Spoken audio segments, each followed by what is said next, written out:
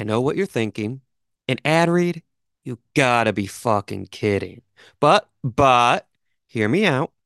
If you're going to spend the rest of this winter tied to a fucking couch, you may as well have the latest issue of Fangoria in your hands. One of the premier brands in horror, Fangoria has been delivering quality magazines since 1979. Each collectible issue features exclusive articles about your favorite monsters as well as some up-and-coming terrors. Be sure to check out the Fangoria store website for subscriptions and a bunch of cool merch. And while you're there, use promo code Would You Die Show for 20% off your entire order. That's right, 20% off your entire order. Applies to subscription and one-time orders, applies to the first subscription order only. Now, sit back, relax, and wait here a little while. See what happens. It's time to talk about the thing. Death has come to your little town, Sheriff. Have you ever felt a knife cut through human flesh and scrape the bone beneath? You're gonna need a bigger boat. Be my victim. You are all my children now.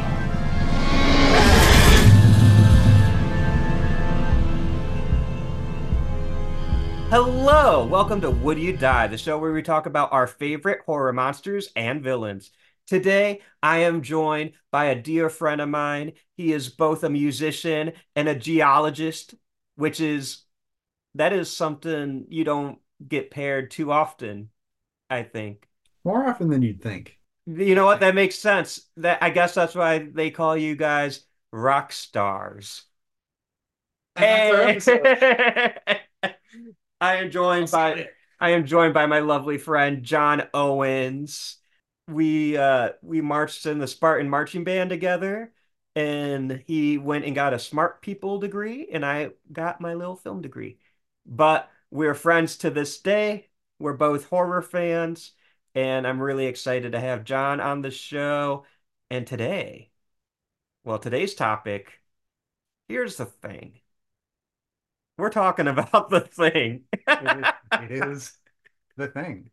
Uh, Also, we live 6 minutes away from each other, which Yeah. makes it a little bit easier. that hasn't always been the case, so it's a No. lot easier now. We used to live like an hour, a long time away from each other. Yeah, It's easier.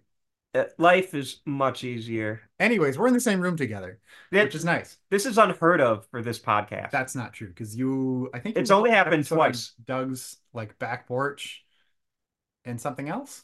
Yeah. Yeah, so keen listeners of this show, the only other times I've been in the same room on the podcast, because this is usually a Zoom podcast. Doug Lemelin's Jaws episode in July of 2022, and the episode I did with Travis Conti, where we talked about zombies and zombies. That was a fun episode. We recorded that in Travis's basement. Oh, nice. So, yeah, this is only the third time I've ever been in the same room with another person. He lives a very isolated life. I take remote very seriously. And speaking of remote, the thing. Is not near where we live. And we are talking about The Thing from Another World, that classic Howard Hawks film from the 50s. We are talking about The Thing, the 2011 prequel with Mary Elizabeth Winstead.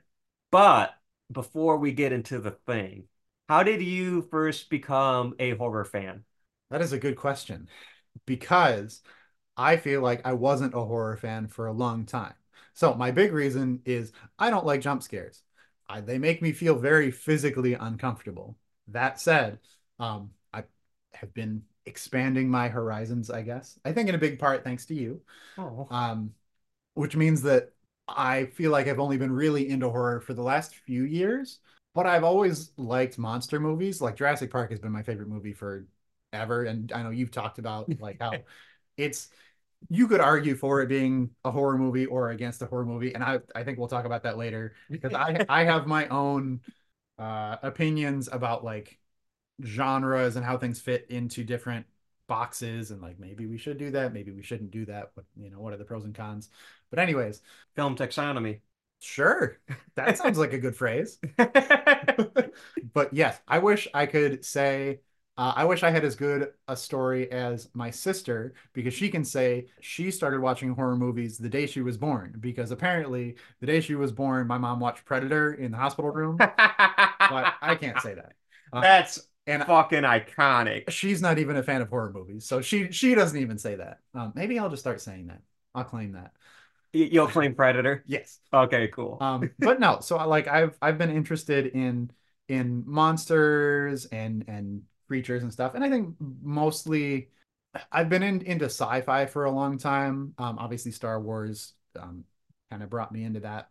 But yeah, it's I feel like it's for me the big draw of like creatures and stuff is like why are they like that? Why'd they do that? Yeah. With obviously with dinosaurs, it's a little bit different because you can go and find out why, dinosaurs were the way they were. You can't really say like, why are they attacking people now? Because they don't do that anymore, except for the birds. Ayo. And like Jaws is a good example of another monster, which isn't a monster, it's a shark.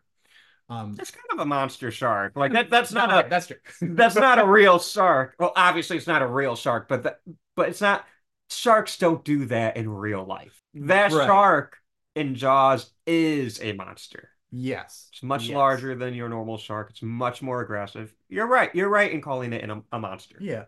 And like movies with creatures and especially with I think the science fiction side of it has always drawn me towards those kinds of movies. Um, there have been a lot of movies where, I'll see a trailer for it or something and I'll say, hey, that looks really interesting, but it looks a little intense for me. So I won't watch the movie, but I will read the entire Wikipedia plot summary because I want to know what happens. I want to know like why a certain zombie outbreak spread the way that it did, or why velociraptors are so mean. And maybe they shouldn't be the size that they are in Jurassic Park, but whatever. So I think that's a good summary of why I am the way I am in terms of horror movies. Well, it's interesting because you picked the thing to be the topic of today's episode. And funnily enough, this will be episode 102 of the Would You Die podcast. We have not covered the thing in 102 and 101 episodes of doing this podcast. And that's strange to me. I'm very happy you picked it. I'm gonna fact check you on that. I feel like you have. I have not. Are you Fact check sure? me. Fact check me, motherfucker. We're looking this up. He's looking this up. I can say I have listened to every episode of this podcast. I know that you were on for all, every episode of this all podcast. 101. Yeah, you better know. I was there. Don't don't recite the dark magic to me. I was there when it was written. Dude, I think that's the first time I'm fucking quoted Chronicles of Narnia. I think it needs to come up more. It should. That while you're looking this up, I'm gonna tangent real quick. One of the famous Would You Die tangents. That movie was huge for our generation when it came out. If you guys can't tell, John and I are literally the same age. Fun fact for you guys, I am older than John By 4 days. by 4 days. I was born. Do you want people to know your birthday? I think that's fine. Okay. I was born on October 2nd. John was born on October 6th. So we are literally the same age. But Chronicles of Narnia was huge. And I feel like when you're 10 years old, the movies that come out when you're 10 years old are the best movies ever. So when we're 10, and I'm going to include 11 on this a little bit, I'm right now I'm thinking of 2005. A Space Odyssey.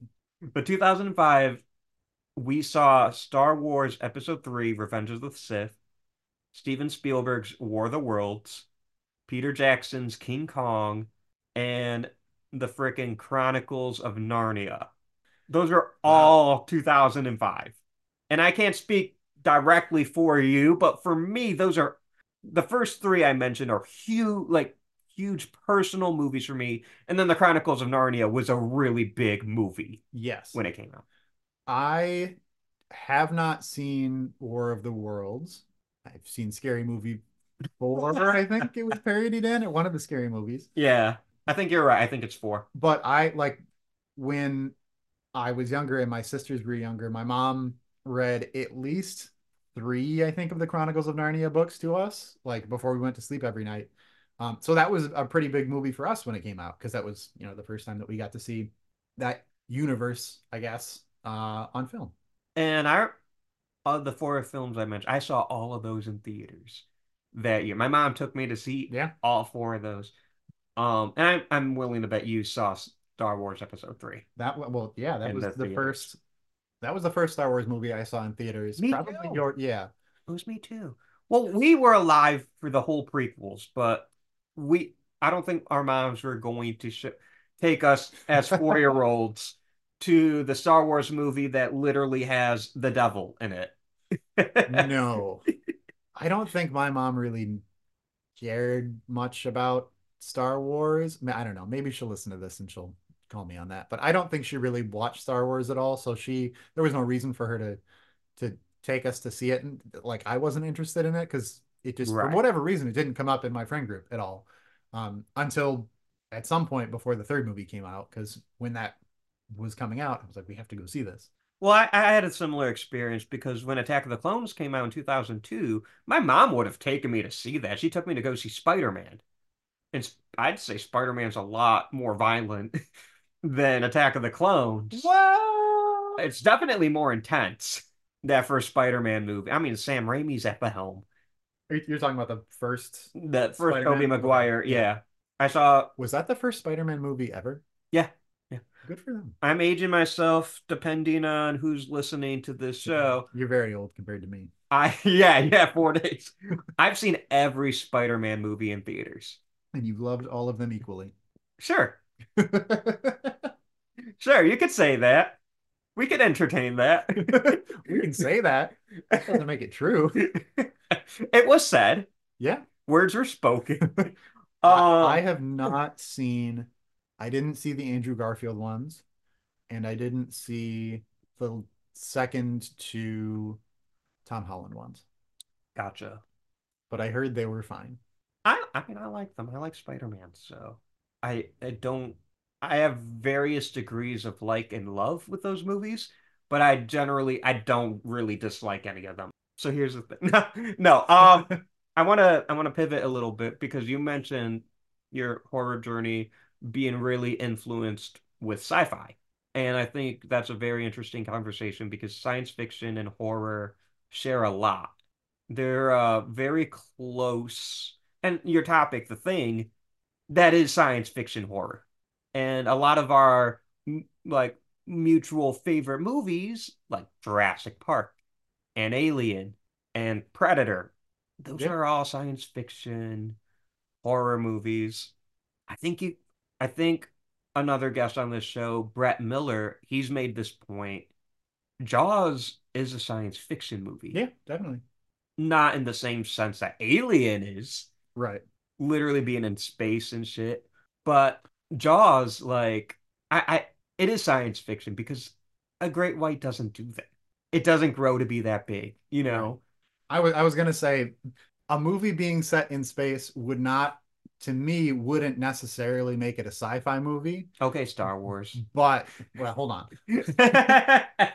But then I was like, well, you need a reason for people to be in space.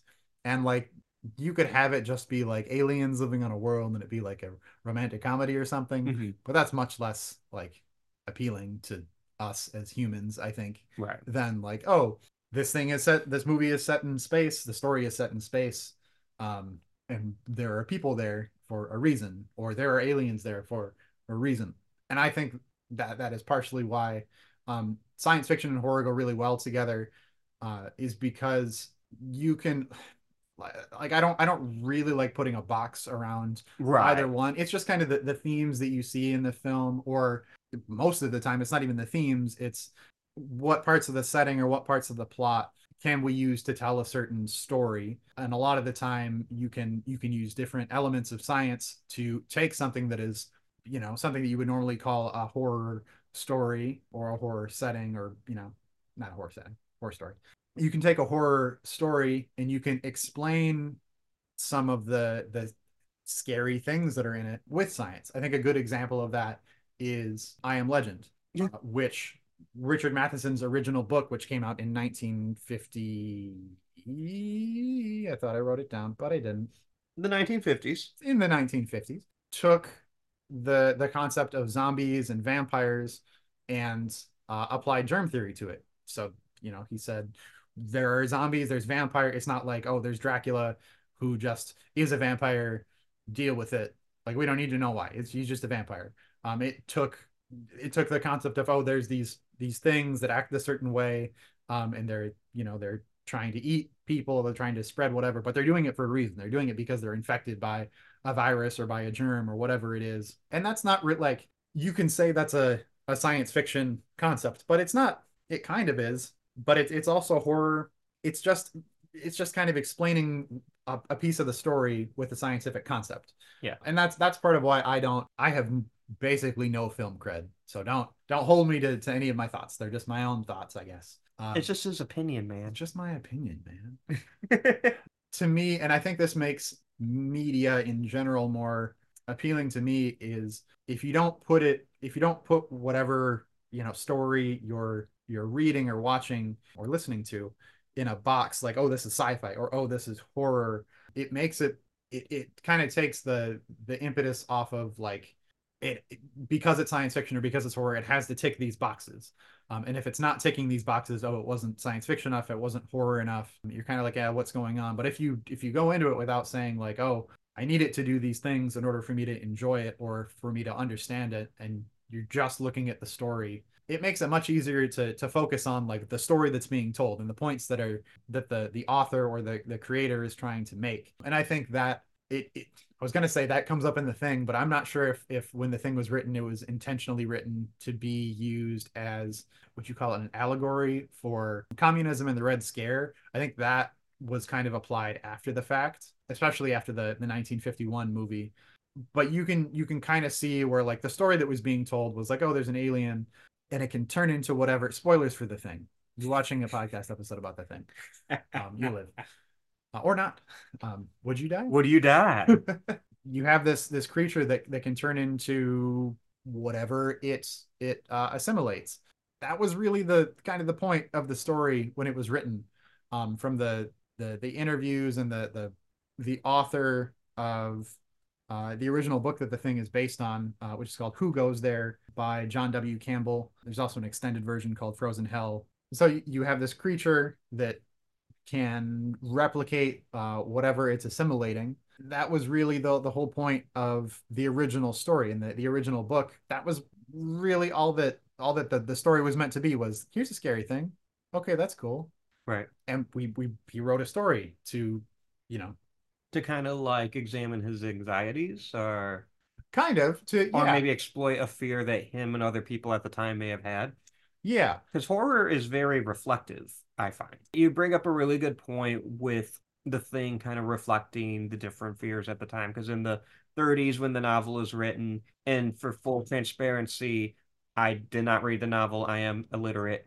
That's not true. I got a fucking degree. Uh, but that's the rise. Communism is on a lot of people's minds, but you're right. That is the rise of Nazi Germany Yeah. at that time. That is the main evil in the world at the moment. And in the 50s, when they make Thing from Another World, that's a very pro-American, anti-commie Yeah. type of movie. And the Thing from Another World, that's like the one where the Thing is Frankenstein's I monster was gonna say meets celery. that. That is a very good way to put it. Like that's what that creature Right. is. Yeah. And that's like all that he can do is he can garden. Right. But that is a strong creature, you know. Yeah. It kills dogs because the Thing fucking hates The dogs. Thing, all of the iterations of the Thing are not kind to dogs, which is At ironic all. because when I rewatched the 1982 film last night, one of my dogs sat next to me on the couch the whole movie. Well, dogs like to get scared. I guess. That's representation.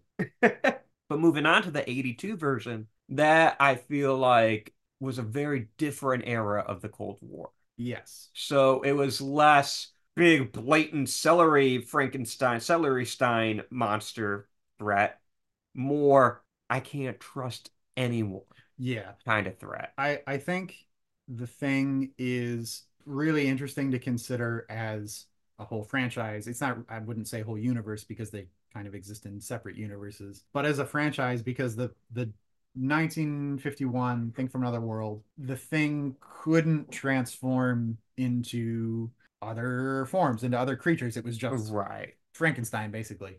And so the theme of the film seemed to be more of we're kind of a noble fight against evil. It wasn't Right. well compared to the 1982 version where the Thing not regains his powers of transformation that he had in the book, but he, that's the representation of him in the of it. But that makes sense for the monster movies of the 50s, which I Yeah, think it's Thing interesting from that Another World yeah, is one of the best yeah, of that well, era. it's to me, it's interesting that they didn't they kind of removed that theme from the 1951 version because that seemed to be more that was the time of McCarthyism, Right. and really like we're going to examine our next door neighbor and this person that goes to church with me every day could be a communist.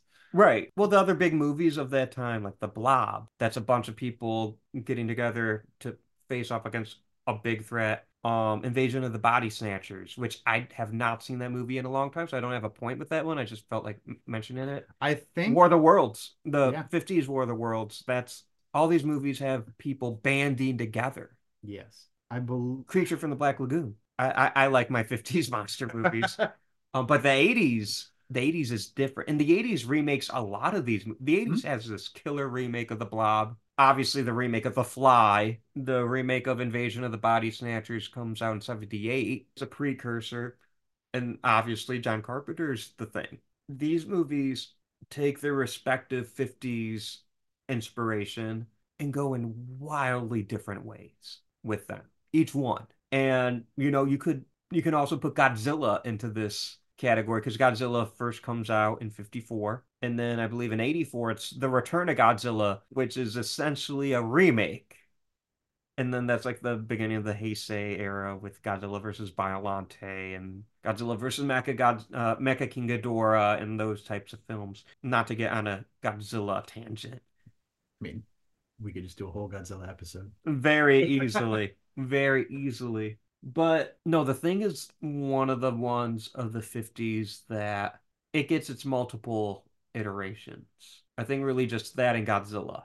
Because Yeah, I don't think there's been another Fly since the 80s. I think they made the Fly too, but I don't think yeah, there's been another reincarnation of the Fly.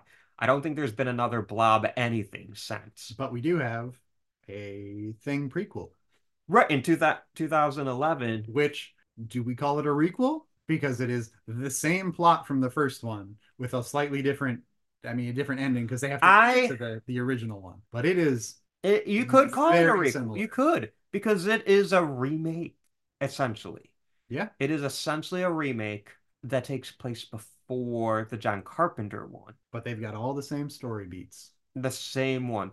The difference is instead of following badass Kurt Russell, we're following badass Mary Elizabeth Winstead. Yeah. You know what, guys? Hot take. Hot fucking take for a cool thing episode.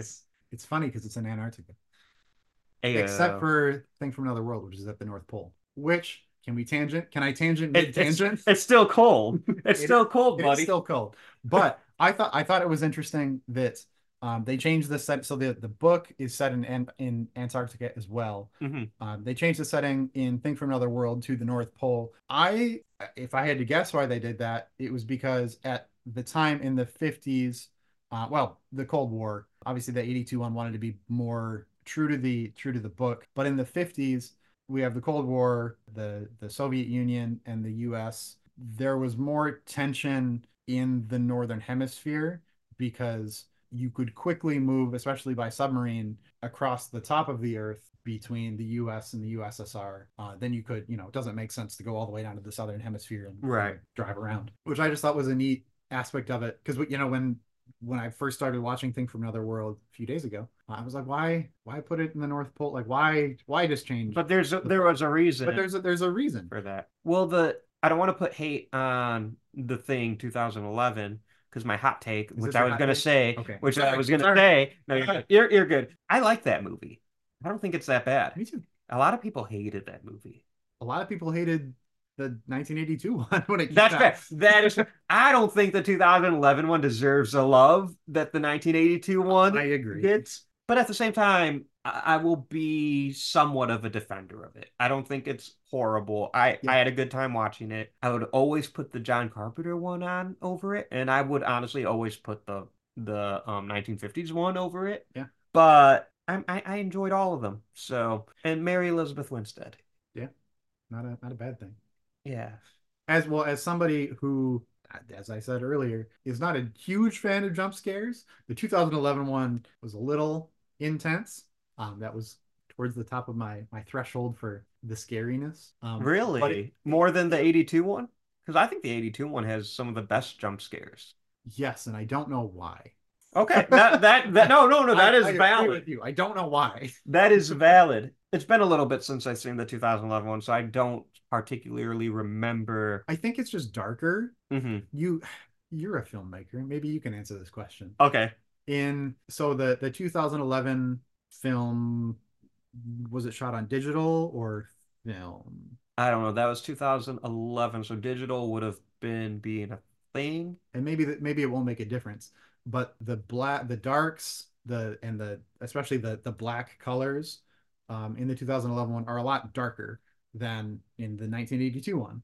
And I don't know if that's like the grain of the film kind of brings it out. It doesn't seem as deep of the dark colors and it's really just in older movies in general. Right. And I think that's why it's like older movies are just less scary. That could be because we're used to scary and they're making movies more scary over time. But just like the colors aren't as and the lighting in general, it's dark, but it's not like. Well, you could see, I think in older films, you can see things a lot more clearly. I think a lot of films today, beginning with digital in the 2000s, I think they're murkier now. Okay. So, Well, and I think that was part of when they were making the 1982, it was shot on a different aspect ratio. mhm. Is that right? Can you explain that? An aspect ratio in layman's terms is basically the size of the frame. So super wide screen, or if it's like a square, that's aspect ratio for dummies. I appreciate you explaining that. That was But not exactly what I wanted you to explain. Let me look up the word. but while you look that up, I think films of the 2000s and now they can go deeper, but because the way they're shot, they're not lit as well. Films of like the 80s particularly, they when they're like the shadows are more deliberate, whereas now everything's dark. Not Okay. not everything. There are still films that, go You're against that. talking I'm about just Game of Thrones, perhaps? maybe, but I'm talking generally. Yeah. When you see a night scene now, it's hard to see anything. When you see a night scene in the 80s or even like the 50s or something like that, everything's clear. Yeah. And also, I just think it's also audiences too. A big reason why things are so murky is because audiences want a lot more realism. Whereas back in the day, audiences didn't mind. You can tell Yeah. it's a lit set. It's supposed to be Jason Voorhees chasing people through, but it's properly lit so you can see. But you can suspend that disbelief. Whereas now it's audiences want more realism and filmmakers want more control. So when you see like a films are digitally colored now. Whereas back in the day, what was on the set was how it was colored because you couldn't digitally color anything because that wasn't a thing. Right. The word I was looking for was anamorphic format. Anamorphic. Okay. So anamorphic, that That's like when the people turn into the animals? thank you for listening to today's episode. I don't know anamorphic form. I know anamorphic lenses, they're kind of like I didn't mean to put you on the spot. rectangular shit. Um, I'm going to read the Wikipedia definition. okay. Anamorphic format is the cinematography technique of shooting a widescreen picture on standard 35 millimeter film or other visual recording media with a non-widescreen native aspect ratio.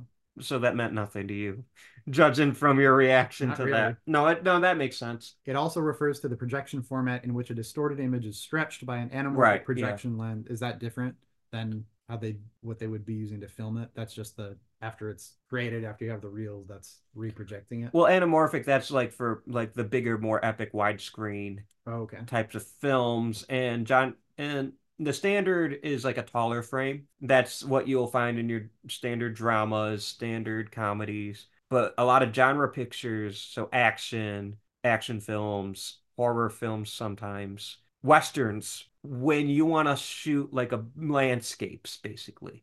So Star Wars is super widescreen. Lord of the Rings is widescreen. I always think of Lawrence of Arabia. Those kind of movies, they want to show off the scope of their movies, the big battle scenes, the epic landscapes. And John Carpenter went that direction with The Thing to just kind of show the isolate. One, that's the style he likes. John Carpenter loves John Ford, who did like The Searchers and the great westerns of the day. And that's John Carpenter's hero.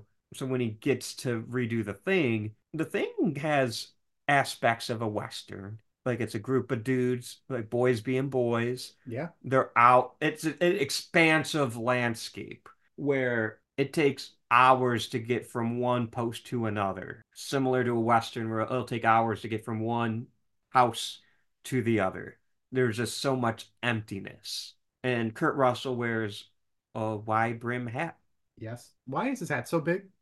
It's not that big. In some scenes it looks big, in other scenes it does not look big. But as my wife Lindsay said when I was watching Thing last night, Kurt Russell is kind of a babe in this. He is. He do. That is accurate. He be He cinema. be babing. That is cinema. Is Kurt Russell in the Thing? This is cinema. Me when I see Kurt Russell, this is cinema. I guess that's true.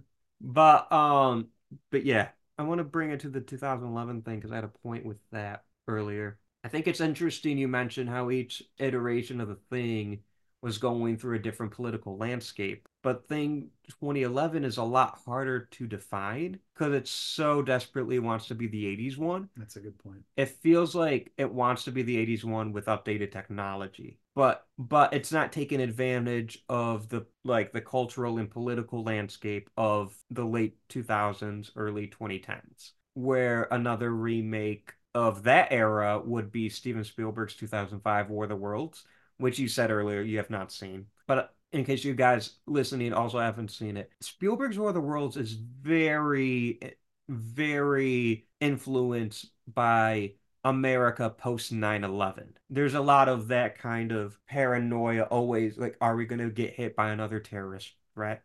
And War of the Worlds is, yeah, that kind of Whole happens. thing. Yeah. Yeah, and there's a lot of visual nods to that. I'm not going to say any of them so you guys can watch it. But if you're listening, if you've seen it, yeah, if you know, you know. 2011, The Thing doesn't really do anything with the early 2010s. No. But also, it is taking place in the 80s. But that doesn't mean it can't be reflective. Because to hype my boy up again, Spielberg's recent adaptation of West Side Story takes place in the 50s, but it's very relevant to today. Right. And it updates a lot of things that the original 1960 West Side Story. A lot of things.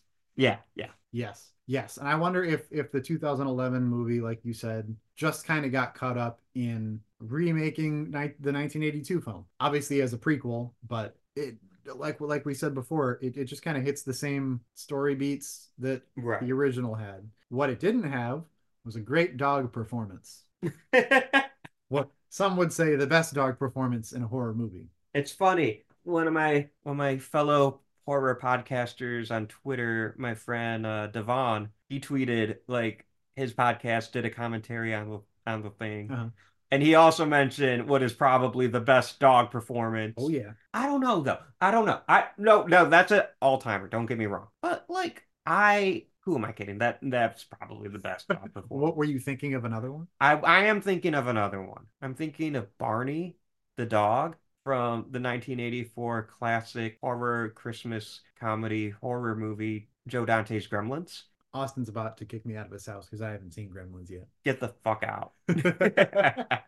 But no, the dog in the thing, specifically the 82. Yeah. I don't know how, but that dog feels like a fucking alien. Yeah. Have you seen the movie White Fang? No. Okay. It's the same. So it's the same animal actor Okay. as the dog. I haven't seen White Fang either, so I don't know what the experience was like or anything. But from what I've read, the dog and the actor that played like the animal handler in the 1982 film spent like all their time on set together, or at least a lot of their time together, so that the dog could become used to working with the actor and being more independent of the dog's actual trainer.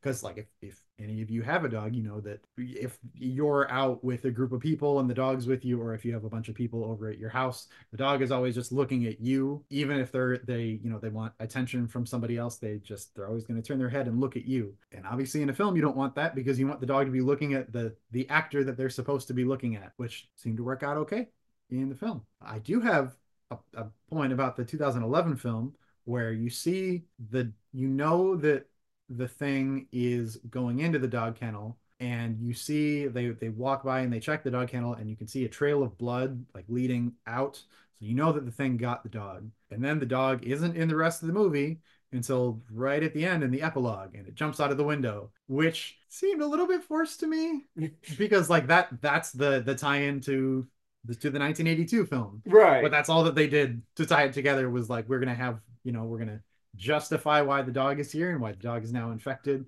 It seems like because that's what's tying the film together, or at least the plots together, there would be a little bit more substance there. Well, I remember they like a lot of the ways that people died in the 2011 one, in the 80s one, that those are the same bodies they're looking at. So they did that Yes. part well too. And they spent a lot of time in the 2011 film to recreate the set and like what things looked like when they were walking through the destroyed Norwegian set, which is funny because the destroyed Norwegian station in the 1982 film is the same set as the American station for the rest of the film. They just Right. blow it up at the end and then they film all the scenes at the beginning. So that was funny. No, right, exactly. What is your favorite adaptation of the thing?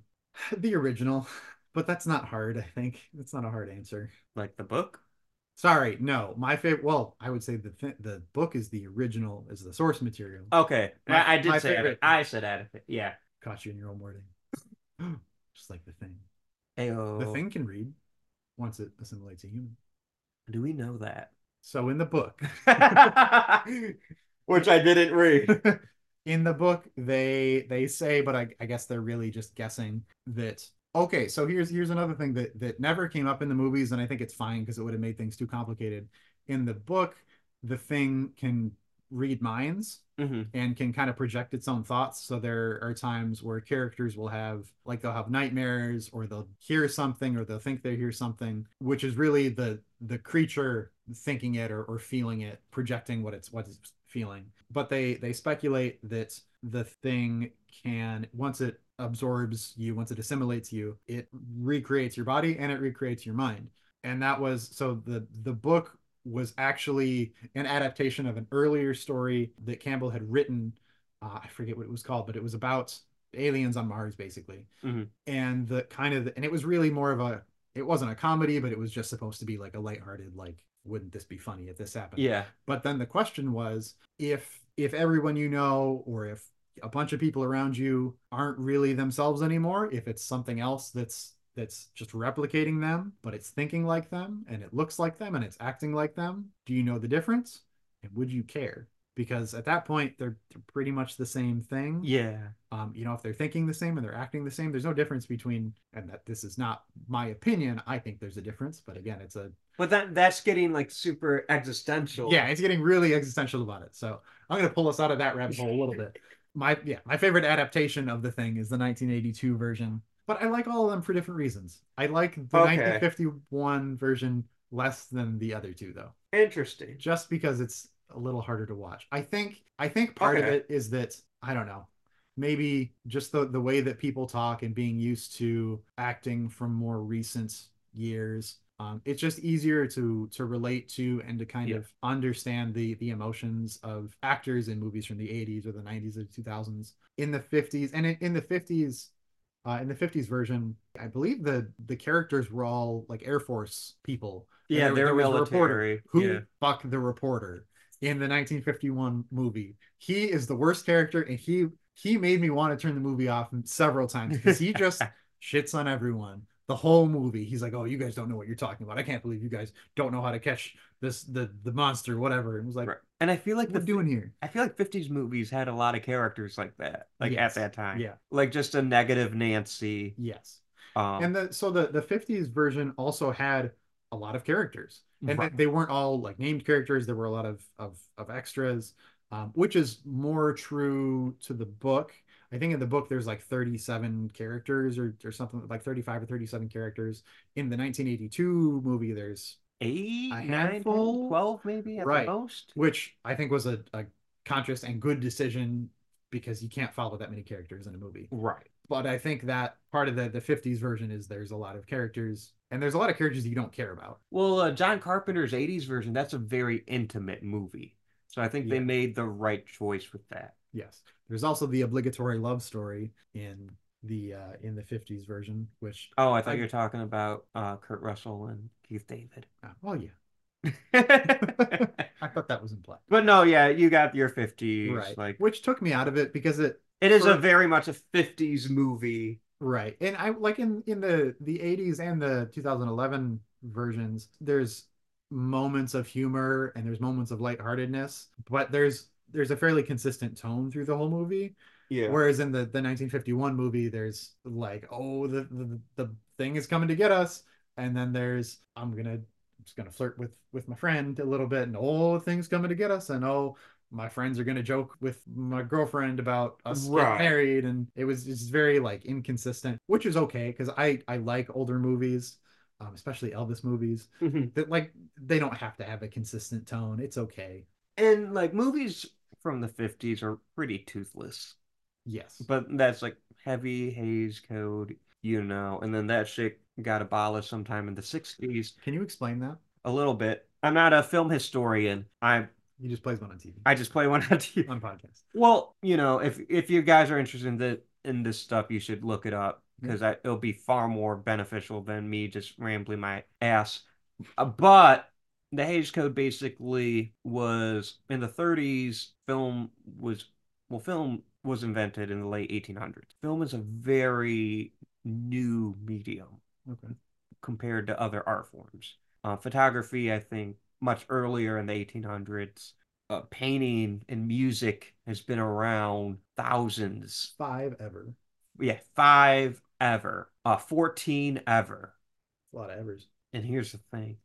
But no, so film is a relatively new medium, and in the basically at some point in the 30s or 40s, the Hays Code was implemented to kind of censor art because I think people in power realized how mass appealing film can be, unlike any other art at the time, and people in power will always try to impose their own morality. So those in power at the time did, so can't show violence. The good guys always have to win.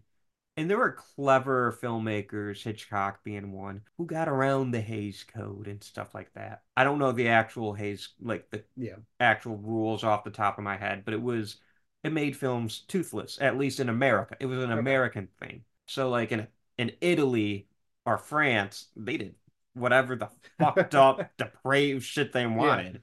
Still do. But in America, it wasn't like that at all. And that they got rid of that sometime in the 60s and the 70s. So the 70s is probably the best era of American film because in the 60s, they get rid of the Hays Code and the studios kind of imploded in the 60s. So they're all bankrupt and they're trying anything. So they give all their power to the directors. And in the 70s, that's where you get the emergence of the greats like Steven Spielberg, Martin Scorsese, Brian De Palma, Francis Ford Coppola, George Lucas, like that group. Gizmo.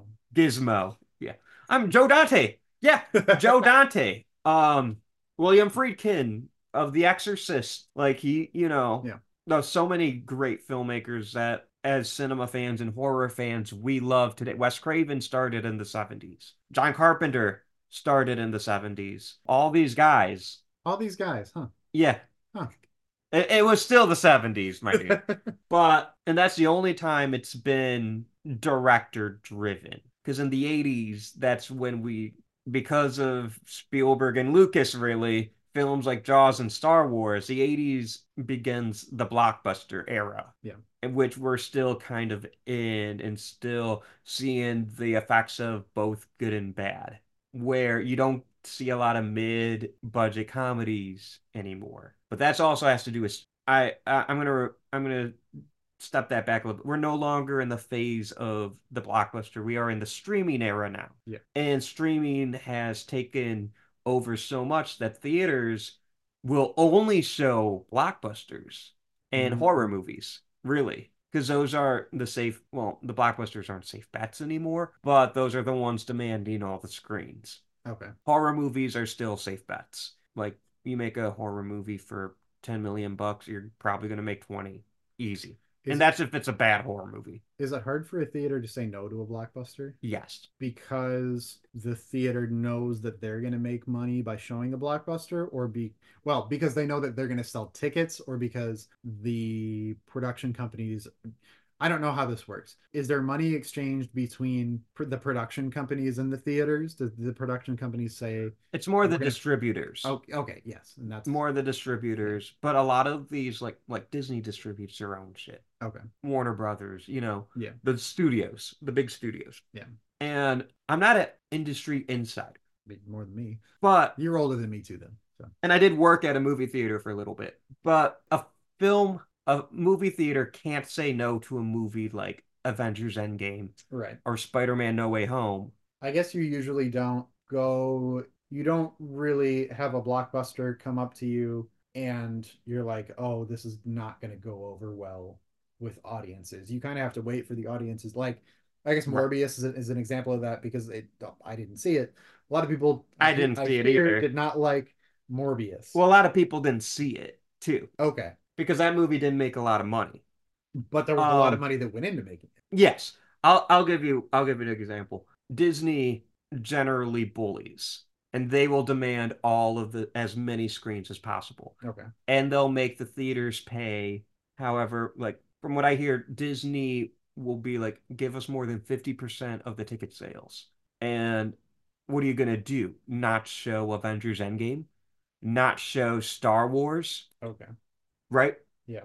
But this year, Disney did not really work. Their only hit really was Guardians of the Galaxy 3, Yeah. and that didn't even cross a billion. Not that a billion is easy peasy, but that should have been a $1 billion movie. Yeah. But audiences are kind of rejecting Disney at the moment. I mean, I didn't see Guardians 3. I really liked the first two, Yeah, but I, and that's because yeah, Ant-Man, Quantumania, which I also didn't see. like a lot of people are like, they're kind of done with Marvel. Yeah, And there's a lot of reasons why I personally think they're just making too much. So I agree. it doesn't feel fun and special anymore. It just feels like a chore. Yeah, right. And there's not, to my uninitiated understanding, there's not a ton of diversity in how they're written and performed. And by diversity, I Right. don't mean like There's the not a lot of variety. right. And You're not they, talking about the cast. I'm You're not talking talking about the about cast, and I'm the not talking about who's plots. writing it or anything like that. Right. I'm talking about the The plot tropes and and yeah. yeah, and the tropes, and even just like how the dialogue is. Like all of the characters speak very similar, Right. which I guess could be the tropes. There's a lot of stereotypical characters, and just yeah, the way that they talk, the way that the quips and everything, which is They're like when safe. right. And They're safe. when the phase one or phase two of the Marvel movies came When out, it's still novel, you're right. right, when it's still novel and when you're like, oh yeah, that is like Robert Downey Jr. can make little jokes and it's funny because we didn't know any better at the time, and it was genuinely funny. But when you do that in 12 And movies or everyone's whatever it is, doing it's it. like Right. let's go back to the thing and have just a little bit of silence sometimes. So here's the thing. There we go. But like a big flop this year was Indiana Jones and the Dial of Destiny. And it pains I me know to it it pains you. hurts It me. pains It me too. pains me. But at the same time, like that's on Disney. Yeah, Why why did they put $300 million into an Indiana Jones movie? It doesn't need to be a big but it doesn't need to be that big budget. Right. You don't need to pull out all the stops. Right. And, people are cold on Disney for various reasons, Yeah. whatever. People are cold on Lucasfilm because the new Star Wars trilogy, people can't agree on Star Wars ever. People people want to say Disney ruined Star Wars, but they are the same people that said the prequels ruined Star Wars, and then Return of the Jedi ruined Star Wars, and Empire Strikes Back If ruined Star if you Wars. don't like it, you don't have to watch it. Right. That's like I really liked the expanded universe before they did Yeah. away with that. It didn't they didn't do away with it. It's still there. I can Yeah. still go back and read it, And it's just like it's cool if you don't like the new Star Wars movies. You which I know, do. I I do I'm like just them. saying people in Yeah. general. Yeah. If you're listening and you don't like the new Star Wars movies, that's fine. But I just think whenever new Star Wars comes out, there's a bunch of backlash towards it. And then in 10 to 15 years, when there's newer Star Wars, people are like, the prequels aren't that bad. Hey, the prequels are kind of good.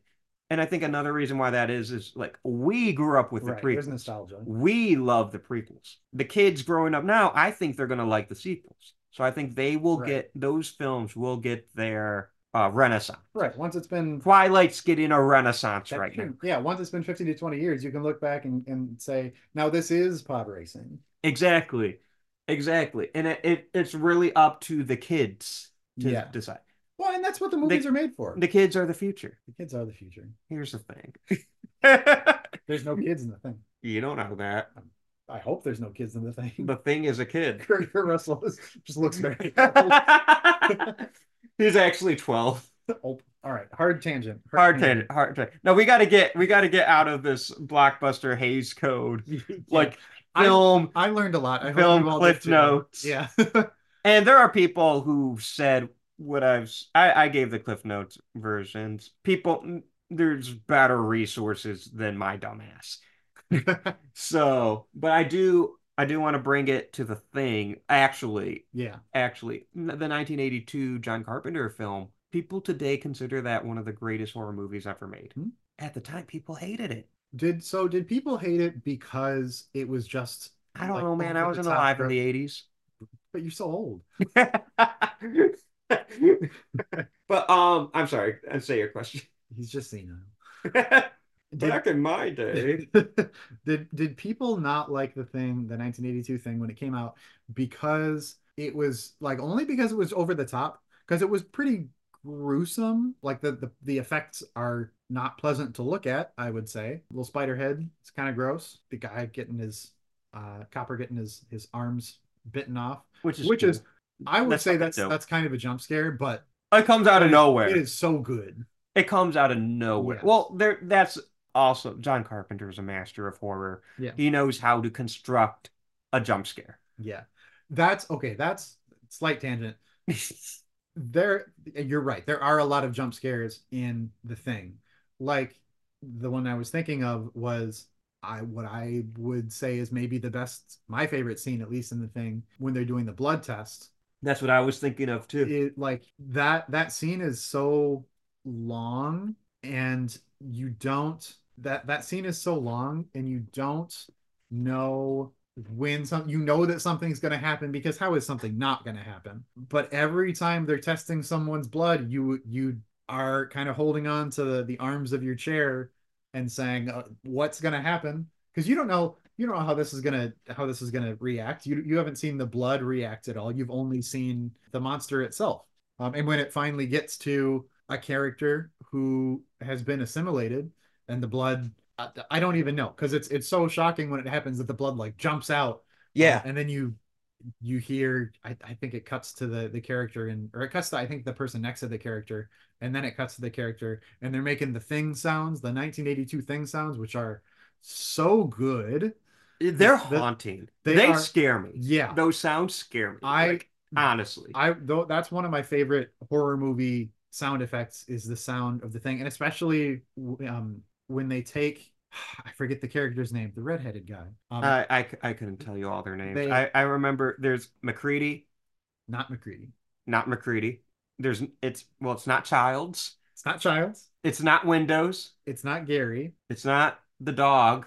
It's not Copper. It's not Blair. It's Bennings. Bennings. I Um, said it wasn't Windows, right? yes, you said it wasn't Windows. Okay. When Bennings when you But oh yeah. learn that Bennings is assimilated and he runs outside and then he Oh, drops to that's his knees and then he just opens his mouth and it's such like I don't know what that sound is. It sounds almost like you're just breathing out, like you're breathing out hard, but like your throat and your mouth is really open. it sounds that scene is something that like I see in my nightmares. Yeah. That is it's not just nightmare fuel. I think it is, and John Carpenter's really good at this. It is something that feels like it came out of a nightmare. I don't know if it came first or if my nightmare came first, Right. but Yeah. and he's very good at that because you get imagery like that in a lot of his like The Fog has some stuff like that. In the Mouth of Madness, Prince of Darkness for sure. I hesitate to say Halloween because I think Halloween's scarier in a different way. Yeah. And I think Christine is scary in the same way Halloween kind of is. Not in that nightmare sense, more in like a grounded. Yeah. I mean, there's nightmarish and supernatural elements to both Halloween and Christine, but that shot you're talking about with that sound, and that sound is what sells the Yeah. nightmare Yes. for me.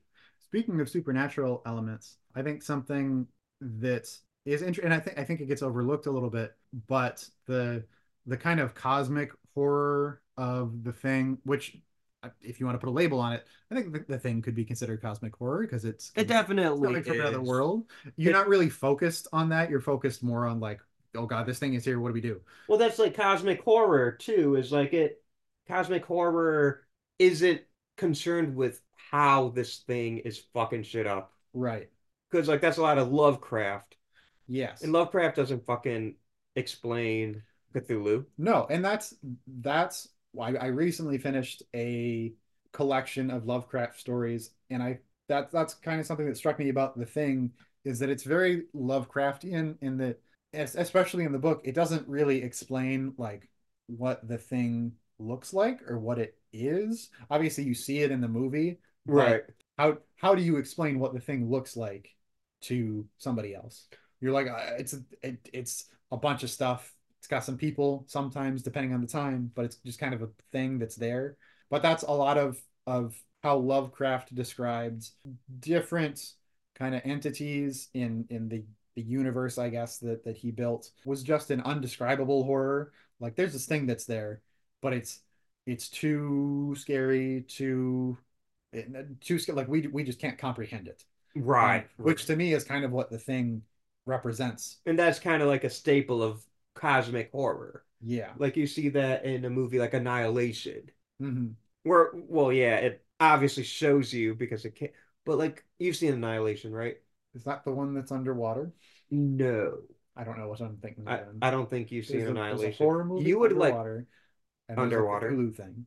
I think you're talking about Underwater with Kristen Stewart. Yeah. Yeah, that's a I good I movie. also haven't seen that movie, That is a good but movie the though. algorithm puts it on my Facebook all the time. You should check it out. All right. And you should check out Annihilation. Though I would say those are Lovecraftian in a Is sense. there a scene in Annihilation where there's people in a space shuttle and there's a thing? Okay. My algorithm sends me lots of movies and it doesn't tell me what they are. Annihilation is the scene with the mutant bear. Oh, I've gotten that one in my algorithm too. I was about to say, I know, I'm sure you've seen the mutant bear by now. That's scary. Oh, oh, Annihilation's a fucking scary movie, I think. I think you'd really like that. But yeah, you should really check out Annihilation. Like the bear scene is something else. I'm gonna retangent Okay. back to Lovecraft because the character Blair, who is the biologist, like He's the one that he gets trapped, like quarantined away because he goes yes, fucking Wilford Brimley. nuts. I love him. Yeah. Yes, he's well for one, so good and so Oh like yeah. there's a lot of all right. I'm gonna tangent on all my tangents apparently. Okay. Um, Not Windows. not Windows. Wilford Brimley and Keith David and who's the guy that plays Gary, the commander. I don't remember his name. I know I know you boys been through a lot. Donald Moffat. Okay. Their voices, to me at least, are so like relaxing to listen to. They have really good line readings too. Yes, Like a lot of their quotes yeah, just stick in my head. Like the one I was just kind of saying, the I know you boys been through a lot, but if you don't mind, I would really like to not spend the rest of this winter in this fucking couch. Oh, so everyone listening, John and I, we went to the historic Redford Theater in Detroit you should go. a few months ago. Yeah, it's a great theater. We went a few months ago to see The Thing in 35 Milliliter? milliliters. Whoa. Here's the thing. We saw The Thing in 35 millimeter. It was this old ass print from the 80s. Reels 2 and 4 had like a red tint. Yes. And luckily we've both seen the movie before because it was a loud, awesome. It was People were great. into it. People were into it. There was this one asshole who like Was too into it. he was too blasted. Yeah. He yeah, but he was but everyone else was it was fun. Yeah. Like good cheer, welcome. Just one guy got way too into it and it's just like, buddy, go home. Yeah. But But people told him that, so that's okay. not us. No, We just sat back and watched the tea. we just groaned.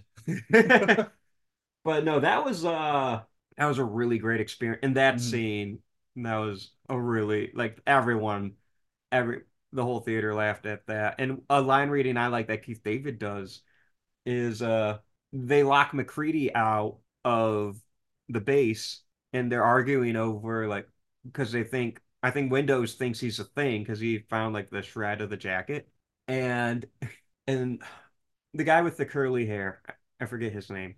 I don't remember either. I We're know not looking up any more names, guys. we're done. We're done. We did enough. But anyways, the curly hair guy, he was just like, "What if we're wrong?" And Keith David just goes, "Well, then we're wrong." And it's so good. There are so many, and this is a great part of this being an 80s movies. There's just so many like they knew where the beats were. They knew exactly when they were gonna let the actors just dig in on the lines. So good. I You've got to be fucking kidding. I wrote down some lines that were Okay. so good. When Blair is freaking out and destroying all the radio equipment, he goes, "That thing wanted to be us." Yeah. That was I great. also like when I'm okay, guys. I'm okay now. And the fucking noose is behind. Yeah. But That he's so like lovable the when thing he's saying that. the thing I think you can watch it as a dark comedy. Yes. I think it has a very twisted humor to it. Yes. There's when Copper gets his arms bitten off and the guy's head like Yeah. falls off and then it's a spider and somebody I forget who it is, but somebody says, "You've got to be fucking kidding." Oh, that's the most famous line That's so in the good. whole movie. Like that's a movie that everyone says in their horror movie. Yeah. And then at the end, Everything from Hatchet to It Chapter 2. and then at the end, when McCready is gonna blow up the thing, spoilers for the thing again.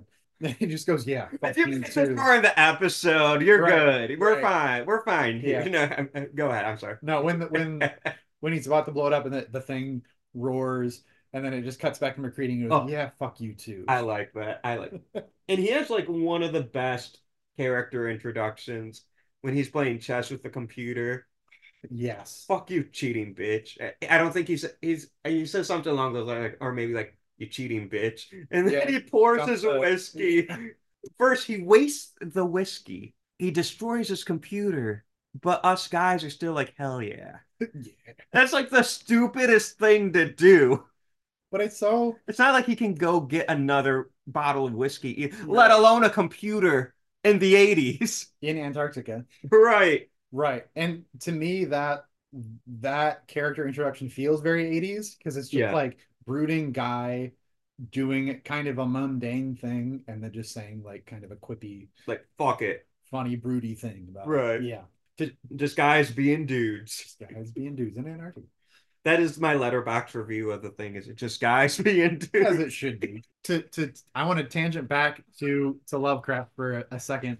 Okay. So, another thing that happens in a lot of Lovecraft stories is there's an indescribable horror, and as the protagonist learns about it and like figures out what it is and how horrific it is, they start to go crazy, and Mhm. they kind of a lot of the time they start to become the thing. A lot of the time they'll realize what's happening, but it's as they're reading something, or they're transitioning into something, they're experiencing something, but they start to become whatever the horror is, Yeah. which is very similar to what happens to Blair, Yeah. because he's the biologist, and he runs the simulations, which probably, I don't know if they have, I don't know if the computers in the 80s in Antarctica could run those kinds of simulations, but we don't need to talk about that. Um, That's just math, right? well, the math that he's doing is how long is it going to take for this virus, quote unquote, to infect the rest of the world. And he doesn't really know anything about the virus, and there's a lot of algorithms that go into calculating the spread of viruses. I assume, again, I'm a geologist, I'm not an epidemiologist. I assume there's a lot of math and a lot of assumptions and things that go into to predicting how epidemics are gonna spread. Which I don't know if a desktop computer in the 80s can maybe handle those calculations. And especially the thing that got me, I'll make my point eventually. The thing, Multiplication. multiplication. Um, the thing that got me was the visualization of the cells. And you see Oh, them like right. moving around, and then the one eats it, and it's like there's a leader line to it, and it's like dog cell and an alien cell or whatever it says. And I was like, do we need that? Which to me, I think in the 80s people needed that though. I think so, and that reminded me of Jurassic Park when the Raptors are trying to break into the control room, and Lex is like, "Oh, this is a Unix system. I know I that." know that, yeah. Right. Dino Which DNA. the system that she's looking at is a real thing. Like that is Mhm. a real 3D interactive platform that was built to interact with certain kinds of systems, but only for like super advanced users. And obviously the people running Jurassic Park are pretty advanced, but like there's not that many people running it, which they make a point of saying during the movie and in the book. Right. So like, yeah, maybe that wouldn't be there. But that's why I, knowing some things about science, just kind of cut the cord on a lot of the things that I need to have in my science fiction, because that takes all the fun out of it. I It, I like the choices that they made in these movies. it's an interactive CD-ROM. I know. I know this. But yes, so Blair, um, he starts to go crazy, Right, and right, then right, they right. lock him away, and then he ends up becoming assimilated, which is an interesting parallel between Lovecraft and the Thing again. Yeah, I think John Carpenter was very inspired by Lovecraft as well because the book Campbell, he wrote that around the time of Lovecraft was writing Yes. his stuff. Yeah. So there could have been like a pure influence on each other. Yeah. And John Carpenter, being much later, was, I'm sure, influenced by both. Yes. And so there were a number of science fiction magazines that would print science fiction stories. Hmm. I think the one that Who Goes There again, which is what the Thing is based on, Yeah. was called Astounding Science Fiction, which Lovecraft also, I believe, also published in. Another fun fact is when Campbell submitted Who Goes There to Astounding Science Fiction to be published, Hmm. and while it was being reviewed, the magazine had some like corporate shakeup, and then Campbell was hired as the editor of the magazine. So his story was being like reviewed for submission, and then he was just in charge of that process. So Wow. makes things okay. But Yeah, yeah. sure, there might have been some nepotism of his own story or whatever. That's But he did fine. he did end up bringing in a lot of fresh and quite good talent into the magazine, which is part of what kind of drove it into the golden age of science fiction. That's cool. Yeah. That's really cool. It is unfortunately getting to be that time. I don't know what you mean. Time flies when you're stuck isolated In together Antarctica. in Antarctica. Which That's where might be we're worse. recording, by the way. I wish I could say that, but it's not that cold in Michigan right now. You exposed me. I gotta ask you, which I ask every guest on my humble little show, if you were to encounter the thing, would you die? So here's a question. I hate when people give caveat answers to this question on your show. And this is not a caveat, this is just a question. If the thing gets you, do you die? If it's just becoming you, does it kill your cells or does it take over your cells? I know it replicates your cells, but what does it do with your actual cells? I think you die Okay, so you because die. I think you die. I think your cells get replicated, right? Yeah. But it's like an assimilation too. Yeah, so So, you are not there anymore. It's right. the thing that is you. Right. So if you want to get kind of philosophical with it, I think if the thing gets you, your soul no like goes on to the next. Yes, your You are soul is no not longer on this earth. tethered with the thing. Right, because the thing has taken it, but it's not a possession either. Yeah, Because possession, you're still in there. right. You have to kind of witness everything. Right, but with the thing, I think you die in that process. Then yes, Because I would it die. it assimilates and replicates. It's technically not your body anymore. Yeah, It's a replication of your body. So I think you die when the thing I think I would die then. things you. Except for in Thing from Another World, because it doesn't do that. It just gives you some carrots. You could still die. And that killed quite a few people for That's true. 50s movie But and it's so dogs. slow. Well, we're in Antarctica too, so We're in there's not really Antarctica anywhere to go. and it could be, but it's strong. It is strong, And it is basically Frankenstein's monster, which will but not kill as most nice. people, which will kill. Not, And, not as nice as Book Frankenstein. and Book Frankenstein's not nice at all. Nicer than Film Frankenstein, I guess. maybe. I think well, that's a whole different conversation. That's Didn't we just talk about Frankenstein? yeah, we did. Yeah, yeah. Another Spartan trumpet. There you go. Good old Doug Lumlin, producer of Spider, coming out this year, A sequel to 2024. Spider-Man No Way Home. I'm ending this. No, but yeah, this is I like talking about the thing. We had a lot of tangents today. It was Probably very more than the interesting. average episode. Yeah, but they Took were that a minute. fun. They were good. They were good fun, I think. They were tangents I wanted to go on, so Yeah. so it happened. Where can the people find you should you want to be found? I'm on Instagram. You can look me up. I'm there. I don't remember what my handle is, but I'll link it in the I'm there. show notes, Okay. guys. Don't y'all worry. I also play in the Motor City Brass Band, which is a British style brass band in the Detroit, Michigan area. We usually play in Dearborn a few times a year, as well as some other places. So check us out. You can follow our social media as well. That's my stuff. Thanks for letting me talk about the thing in science. We didn't talk about a ton of science, but Yeah. next time. Next time. Because yeah, next here's the thing. Thanks for being on the show, man. This was Thanks. fun. Thank you for listening to today's episode. Thanks again to John for joining me today and for coming on to talk about the thing. It was so much fun to have such a great friend and supporter on the show to talk about such an iconic piece of sci-fi horror cinema. If you like this show, please let me know. Leave a review and rate on Spotify or Apple or wherever you listen to the show. Also, feel free to interact with me on social media, Twitter, Facebook, Instagram, TikTok, wherever you're most comfortable. It may not seem like a lot, but trust me, every single like, share, comment, follow helps this podcast grow, which helps, keep me going. And feel free to let me know how I'm doing. Tell me, what do you like about the show? Areas I can improve? Guests you like me to have on? Monsters you want me to talk about? Let me know what you guys think. Let me know how I'm doing. I really value that sort of opinion. A reminder, I just became an affiliate for Fangoria, one of the premier brands in horror.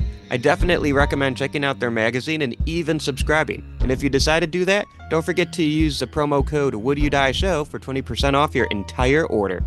You can find the show's social media on Twitter, Facebook, and Instagram at Would You Die Show. Also, now you can follow me on TikTok at Would You Die Podcast. Would You Die is a partner with the Three Wise Men Media, a Metro Detroit-based group of awesome guys, Kyle, Tyler, and Dylan, where they bring you professional wrestling, independent comic books, and so much more. The music you hear in the beginning and end of each episode is composed by my friend Josie Palmer. Next week, we're bringing back a returning guest as we take a break from talking about horror cinema to discuss horror literature. The next episode is going to be lit.